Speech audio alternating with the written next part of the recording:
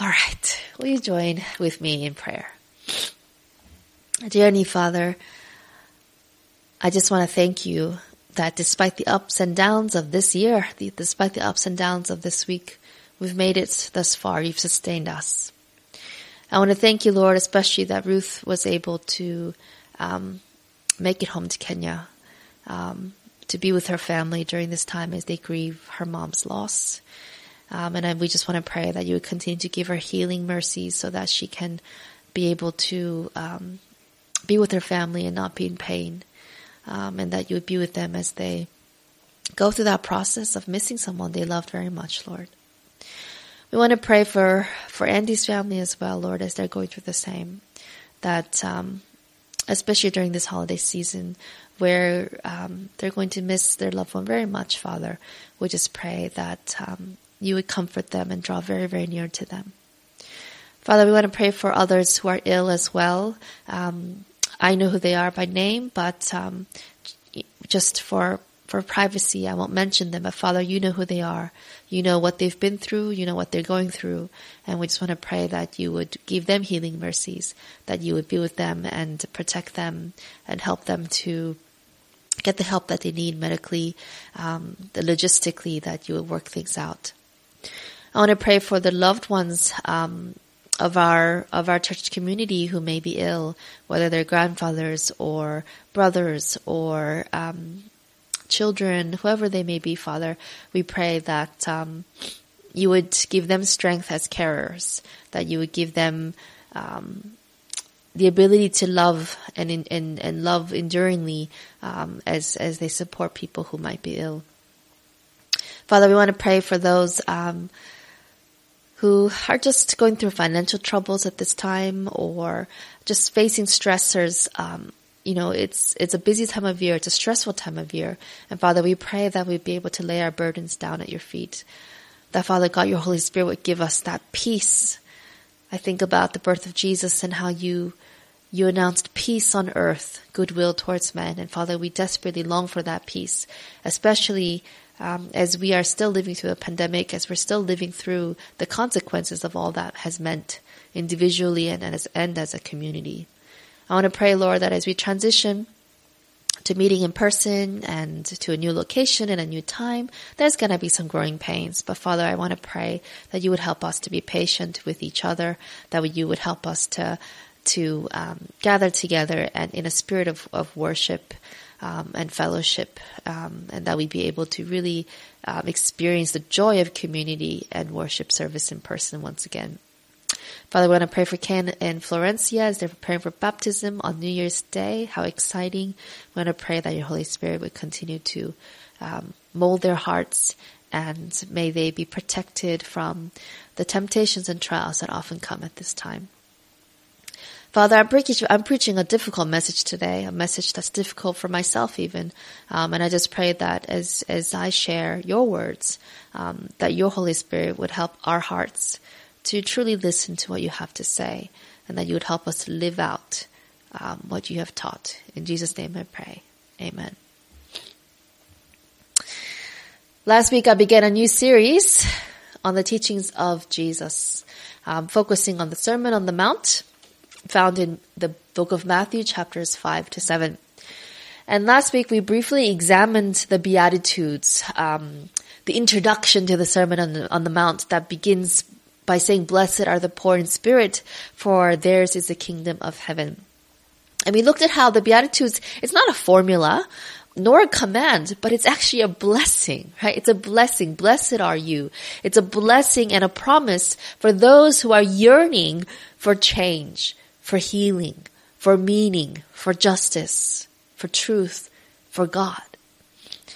And the blessing is that those who are in need, who are broken, who are yearning, that they will be satisfied, that they will be filled by God.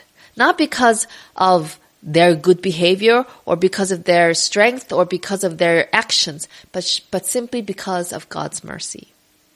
That because we're spiritually poor, because we're hungry for righteousness, that God will provide.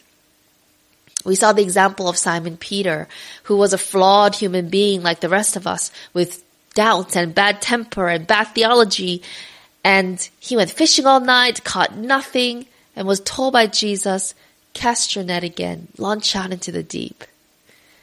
And Jesus filled that net so much with fish that the nets are almost breaking. And Jesus says to the Peter, who is now, broken in spirit and feels so unworthy, he says, don't be afraid.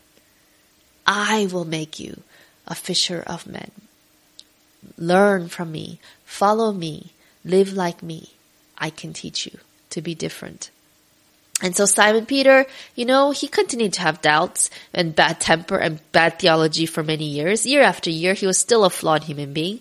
But as he spent time with Jesus, he did change. And he became a leader in the Christian movement after Jesus died and resurrected. And yes, he continued to be flawed. And yes, he continued to need Jesus filling him day by day with his Spirit. But Peter was able to accept and embrace that promise of the Beatitudes, that those who hunger, those in need, those who are, recognizing and yearning for God, they will be satisfied. Today we're looking at the next part of the Sermon on the Mount called the antitheses. So the first part is the Beatitudes. The next part, theologians call the antitheses, because 6 times Jesus says a similar statement. You have heard that it was said, ... but I say unto you. And so he repeats this 6 times, these antitheses statements. You have heard that it was said, ... but I say unto you. And what Jesus does is he's contrasting 6 misinterpretations of scriptures, and then he is showing them and explaining the actual correct original intent of what God had said. So for example, and I'm just going to read the first lines of each antithesis. So there's more to each of these passages than what I'm reading to you. So you'll see that by the ... But these are the 6. Matthew chapter 5, verses 21 onwards. You have heard that it was said to the people long ago, you shall not murder, and anyone who murders will be subject to judgment. But I tell you that anyone who is angry with a brother or sister will be subject to judgment. Here's the second one. You have heard, verse 27, that it was said, you shall not commit adultery. But I tell you that anyone who looks at a woman lustfully has already committed adultery with her in his heart. Verse 31, it has been said, anyone who divorces his wife must give her a certificate of divorce. But I tell you that anyone who divorces his wife, except for sexual immorality, makes her the victim of adultery. And anyone who marries a divorced woman commits adultery. Verse 33, again you have heard that it was said to the people long ago, do not break your oath, but fulfill to the Lord the vows you have made. But I tell you, do not swear an oath at all. Here's the 5th antithesis, verse 38. You have heard that it was said, eye for an eye and a tooth for a tooth. But I tell you, do not resist an evil person. If anyone slaps you on the right cheek, turn to them the other cheek also. And the last 6th one, you have heard, verse 43, you have heard that it was said, love your neighbor and hate your enemy. But I tell you, love your enemies and pray for those who persecute you. Now, these 6 statements, right? And I haven't read the full passages. I just read you the first few lines.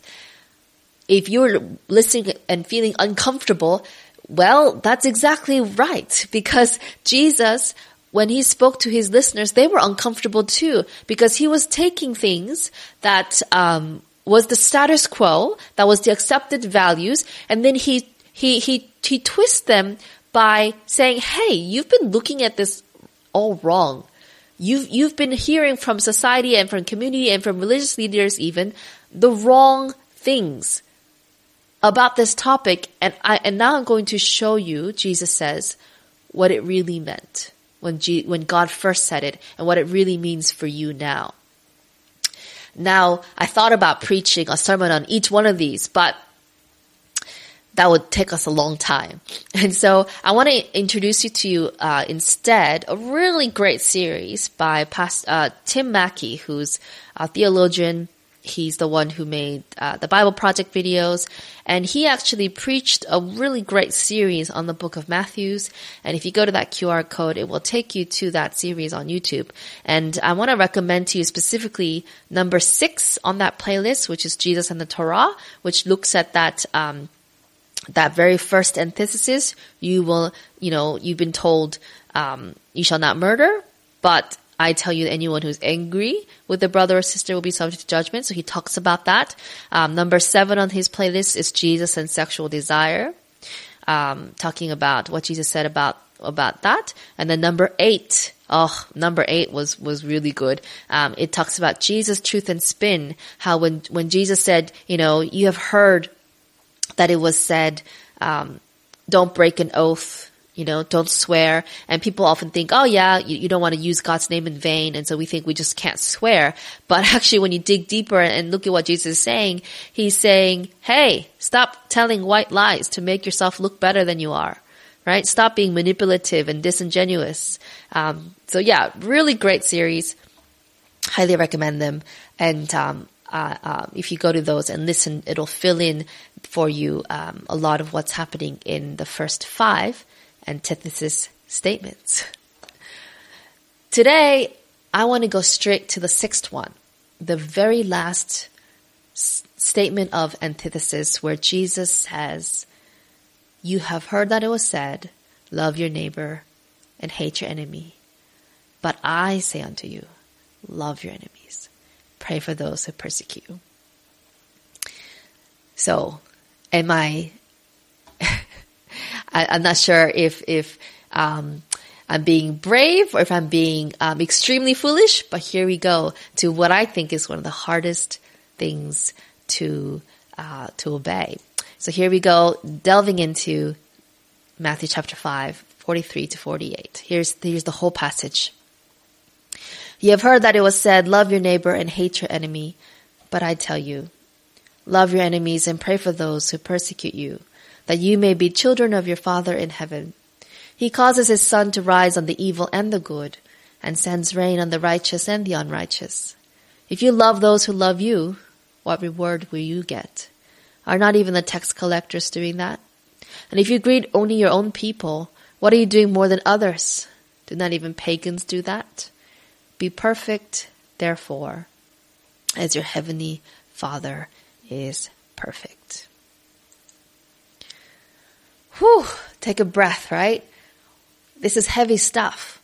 What does Jesus mean? And how in the world can we actually live this out? Let's look a little bit closer. We're gonna look at the verses, phrase by phrase. And we're gonna start with that very first statement, right? That gets repeated throughout this whole antitheses section. You have heard that it was said. Notice that Jesus is saying, it doesn't say, oh, this is what the Bible says. This is what the Old Testament says. This is what, God had revealed to the Israelites, 1,000 years before. No, Jesus says, you have heard that it was said.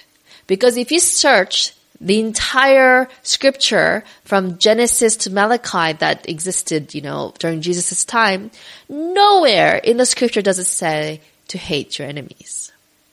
In fact, quite the opposite. If you look at the Old Testament verses that talk about, how to treat your enemy, Exodus chapter 23 verses 4 and 5. If you come across your enemy's ox or donkey wandering off, be sure to return it. If you see the donkey of someone who hates you fallen down under its load, don't leave it there. Be sure to help them with it.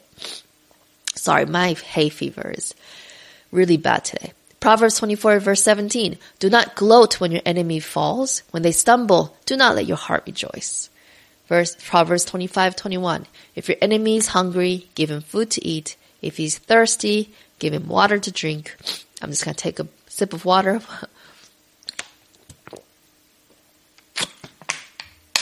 Speaking of thirsty. And so, nowhere in the scriptures does it say, love your neighbor, but hate your enemy. So then where did this saying come from, right? Why was it that those listening to Jesus' day have heard it said, love your neighbor, but hate your enemy? Well, we can trace the roots back to this verse. This verse says nothing about hating your enemy, but it talks about, it's that phrase, love your neighbor. Leviticus chapter 19, verse 18. God said, do not seek revenge or bear a grudge against anyone among your people, but love your neighbor as yourself. I am the Lord. And so this was a verse calling people to love others, right? To not seek revenge.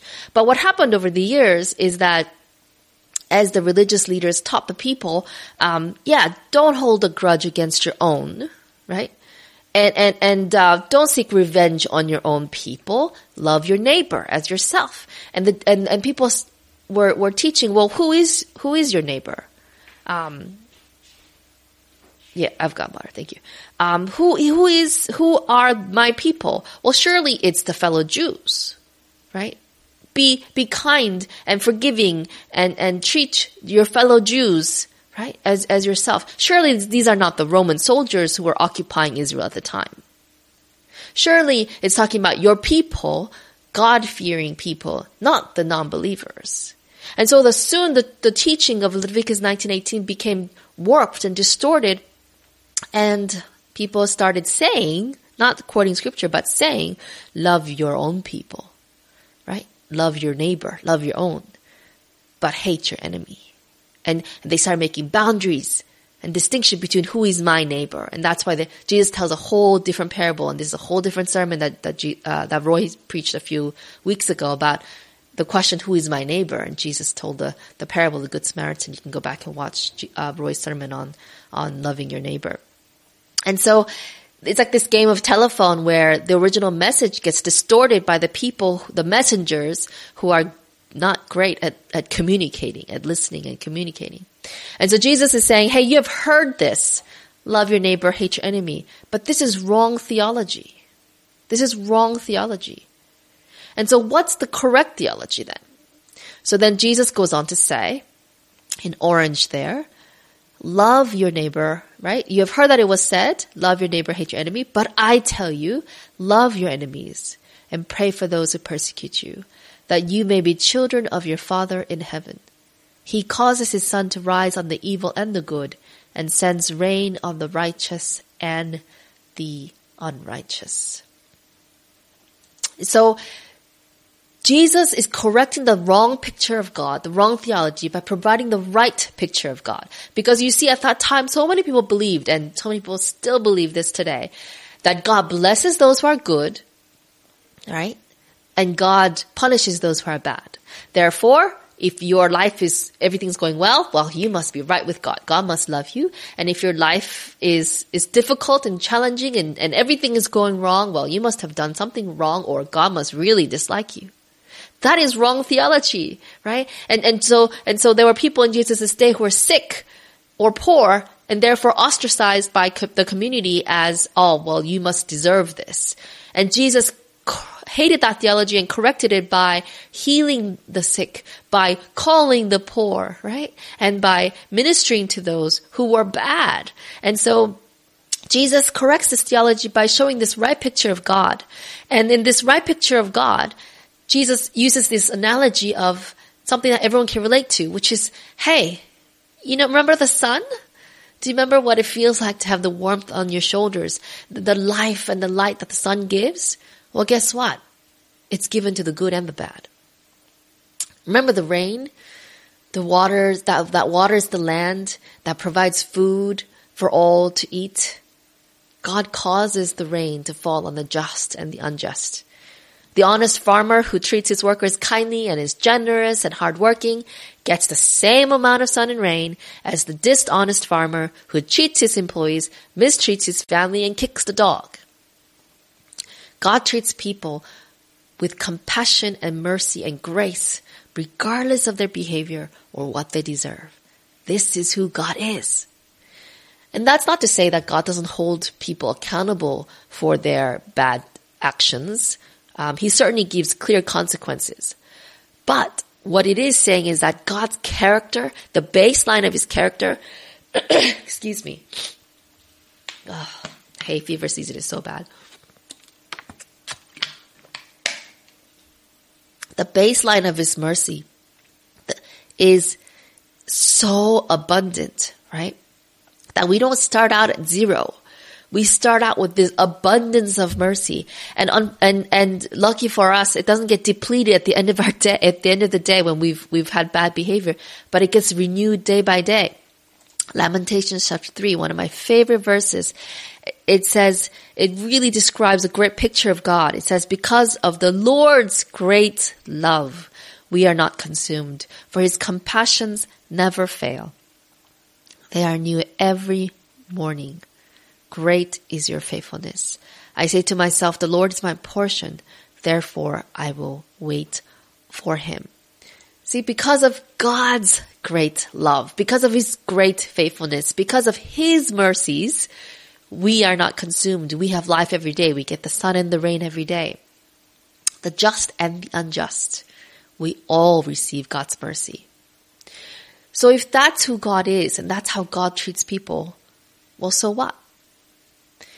You see, when we have the right picture of God, it impacts our relationship with him, our identity in him, and then our relationship with others.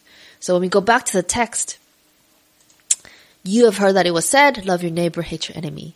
But I tell you, love your enemies, pray for those who persecute you, that you may be children of your Father in heaven. He causes his sun to rise on the evil and the good, and sends rain on the righteous and the unrighteous. If you love those who love you, what reward will you get? Are not even the tax collectors doing that? And if you greet only your own people, what are you doing more than others? Do not even pagans do that? Be perfect, therefore, as your heavenly Father is perfect. Jesus reminds his hearers, hey, you're all children of God. Children made in the image of God. We were created, every single human being, to be like him.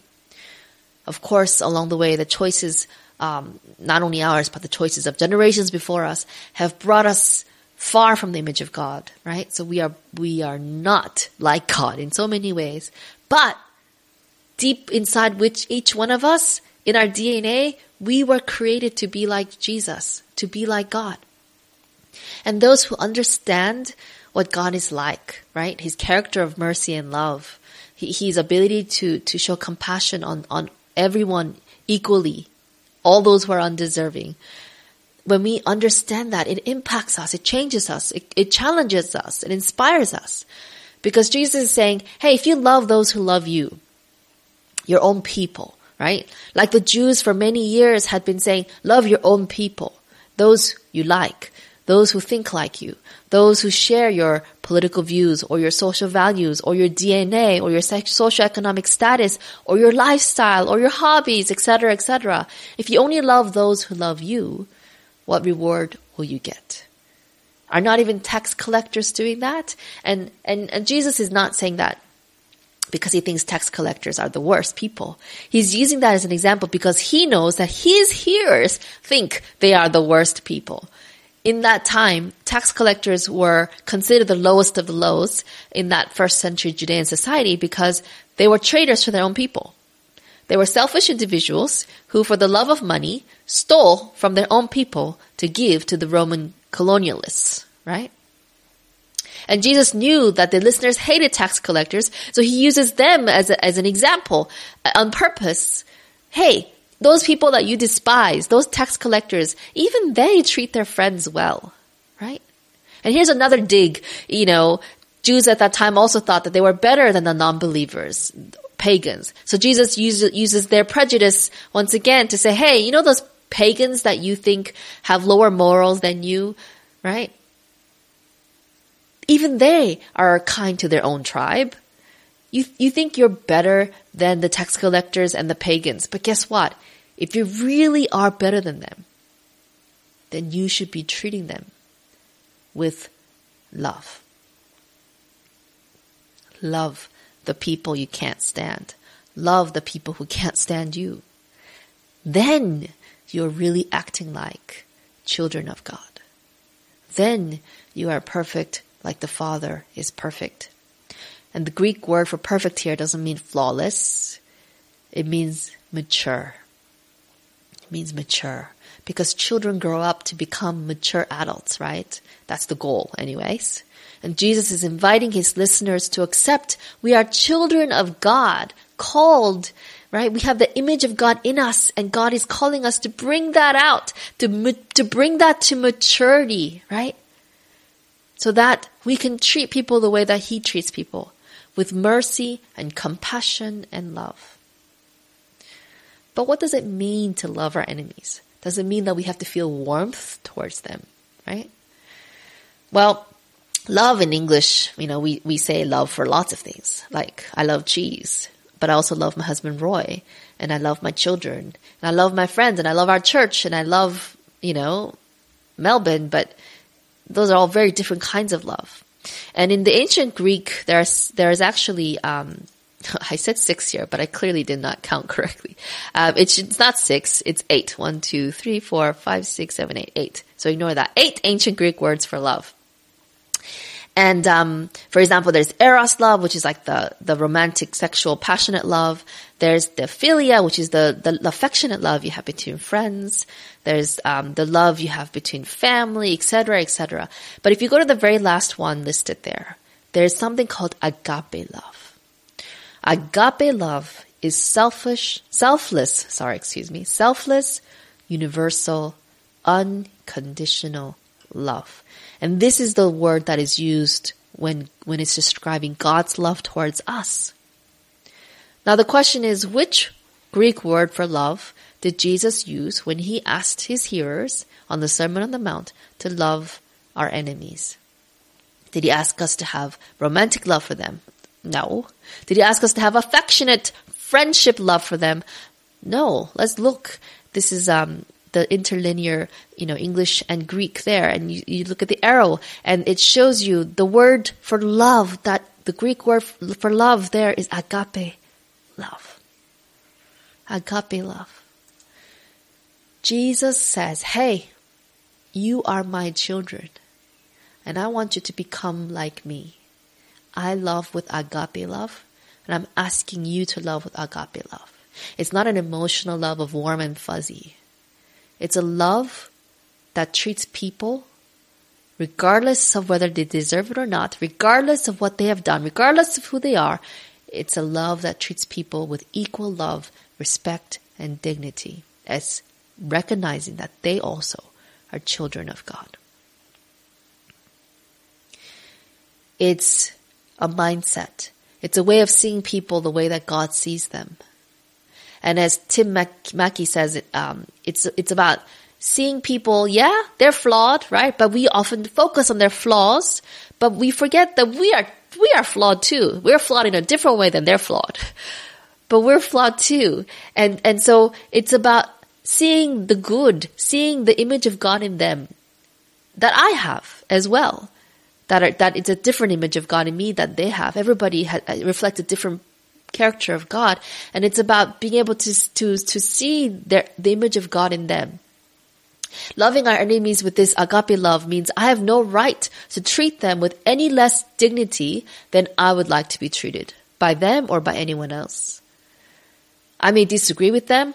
I may not share as much time or personal life with them as I would my family and friends, but I am called to show respect to them instead of disdain, hatred, or bitterness.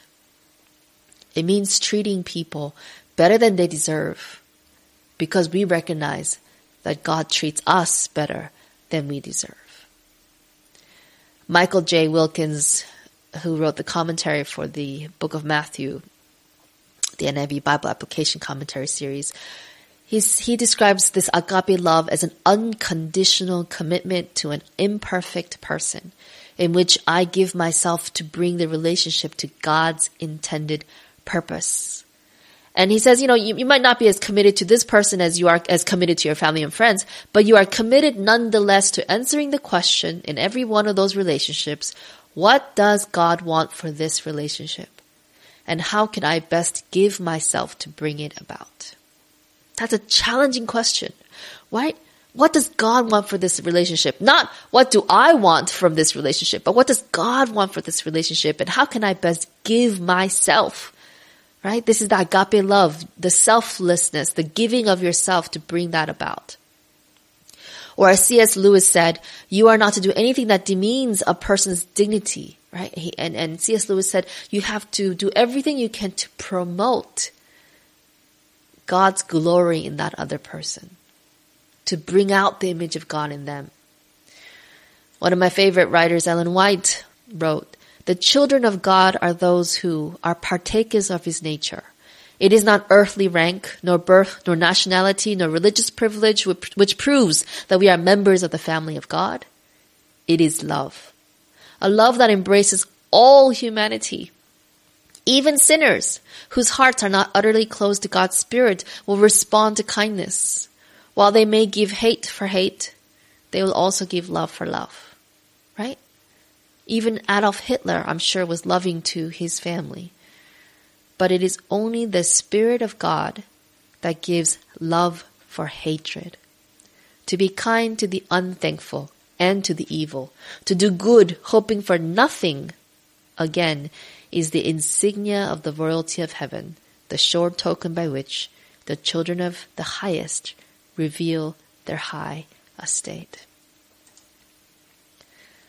This is not an easy calling. I'm sharing what Jesus said, and it hits me to my core because I've been guilty of loving my neighbors and hating my enemies. It's so easy to gossip about people we don't like. It's so easy to feel bitterness towards people who have hurt us, to write off people that we disagree with. It's so easy to dehumanize individuals by ridiculing them, minimizing them, ostracizing them. And we do this all the time with politicians and celebrities, as well as people that we know personally or casually. But Jesus gazes into our hearts, and He sees our hypocrisy. He sees our judgmental and critical attitudes, our pride, thinking that we are better than them, our prejudice against those whose situation, frankly speaking, we have not walked through. He sees it all, but loves us anyway, right? He sees the darkness within us, but He loves us anyway, and He invites us to love anyway. To see with His eyes the image of God in every single human being. To do all that we can to bring out that image of God in others. He fills us with His agape love and transforms us, right? So that we can then transform our relationships and our community. Jesus says that when we treat our enemies, those we don't like and those who don't like us, with agape love, it is the most God-like thing that humans can do. This is when the image of God that is built within the human DNA is most fully expressed, when we love our enemies. And this is what it means to be a follower of Jesus. This is what it means to be a Christian. So who is Jesus calling you to love today? I have someone in my life that I know Jesus is asking me to love better. Several someones. What about you? Who is Jesus calling you to see differently today? Who is Jesus calling you to treat with dignity and respect? Who is Jesus calling you to forgive or to release judgment of? And what can you do to show kindness towards that person? It's almost Christmas. What a perfect time of year to show agape love. Christmas is about a God, right? The story of a God who loved the world so much that He humbled Himself and became a human baby. And that baby grew up every day of his life loving his enemies, forgiving the kids who bullied him as he grew up because his mother had him out of wedlock, they said.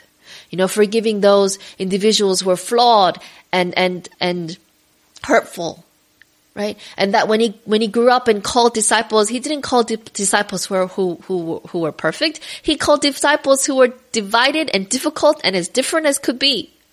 And yet He called them all, and He spent time with them, and He loved them all, even Judas Iscariot, who would betray Him. He treated with kindness anyone and everyone who needed his help. He treated everyone with dignity and respect. As the Roman soldiers whipped his back and nailed him to the cross, Jesus prayed for them. Father, forgive them. They don't know what they're doing. As the religious rulers mocked him, saying, you saved others. Why can't you save yourself if you're really the Messiah? And as they were insulting him, Jesus gave his life for them. As people cursed at him and spat on him, and they cried out for his blood, Jesus loved them.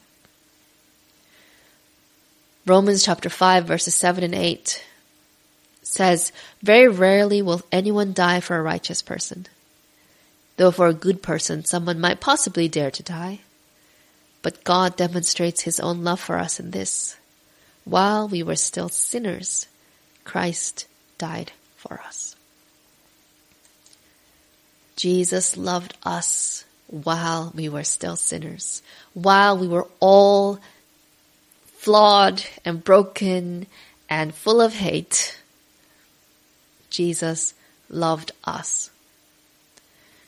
What are we willing to do to show agape love to our enemies? What can we do this Christmas season to bring about the best in humanity? Not just in ourselves, but in others. Christmas is a time when we might be seeing family members that are just difficult to be with. How can we embrace and accept God's agape love for us in our undeserved state so that we can extend that agape love to them? What can we do, practically speaking, to restore, that right image of God, to restore that right relationship where we treat everyone, regardless of who they are and what they've done, with respect and dignity as children of God? What can we do practically to become Christians, to become like God, and to truly love as he loves? I pray that as we wrestle with this question, and as we pray through this question, that we will answer God's prompting in our hearts to love with agape, love our enemies. Please bow your heads with me in prayer. Dear Heavenly Father, it's a tough challenge, but Father, we know that all things are possible with you, and that it doesn't start with us, this love, this commitment to treat people with respect. It only can happen when we renew ourselves day by day as followers of you, confessing, and I confess it now, that Father, I have treated and said things and done things that have not treated people with respect in the past. And I'm so sorry for that, Lord. And I ask at this time that you would forgive me and everyone listening, that you would help us to see with your eyes, to love with your love, so that as we, as people who profess to be Christians, practice this agape love, that love can transform the community, that love can transform this city, that love can transform our world, so that people can truly see that we are followers of you, that they can see the right picture of you, and that they would want to be disciples themselves. Jesus, you said we are the salt of the earth, and that we're meant to be a blessing to the world. Forgive us for the times when we have not been salt of the earth. We've been bitter and sour, but we haven't brought flavor. We haven't brought blessing. We haven't brought healing. We haven't brought preservation to our communities. And Father, we ask that as we wrestle through this Sermon on the Mount, as we wrestle through what you're challenging and calling us to do, that we would respond to be your disciples, to really surrender our hearts to you and allow you to make us your children of God, to grow us into maturity in you. Thank you for the promises that you have already given, that when we are hungry for righteousness, that when we are poor in spirit, that you fill us and you provide. And we claim that promise today. In Jesus' name we pray. Amen.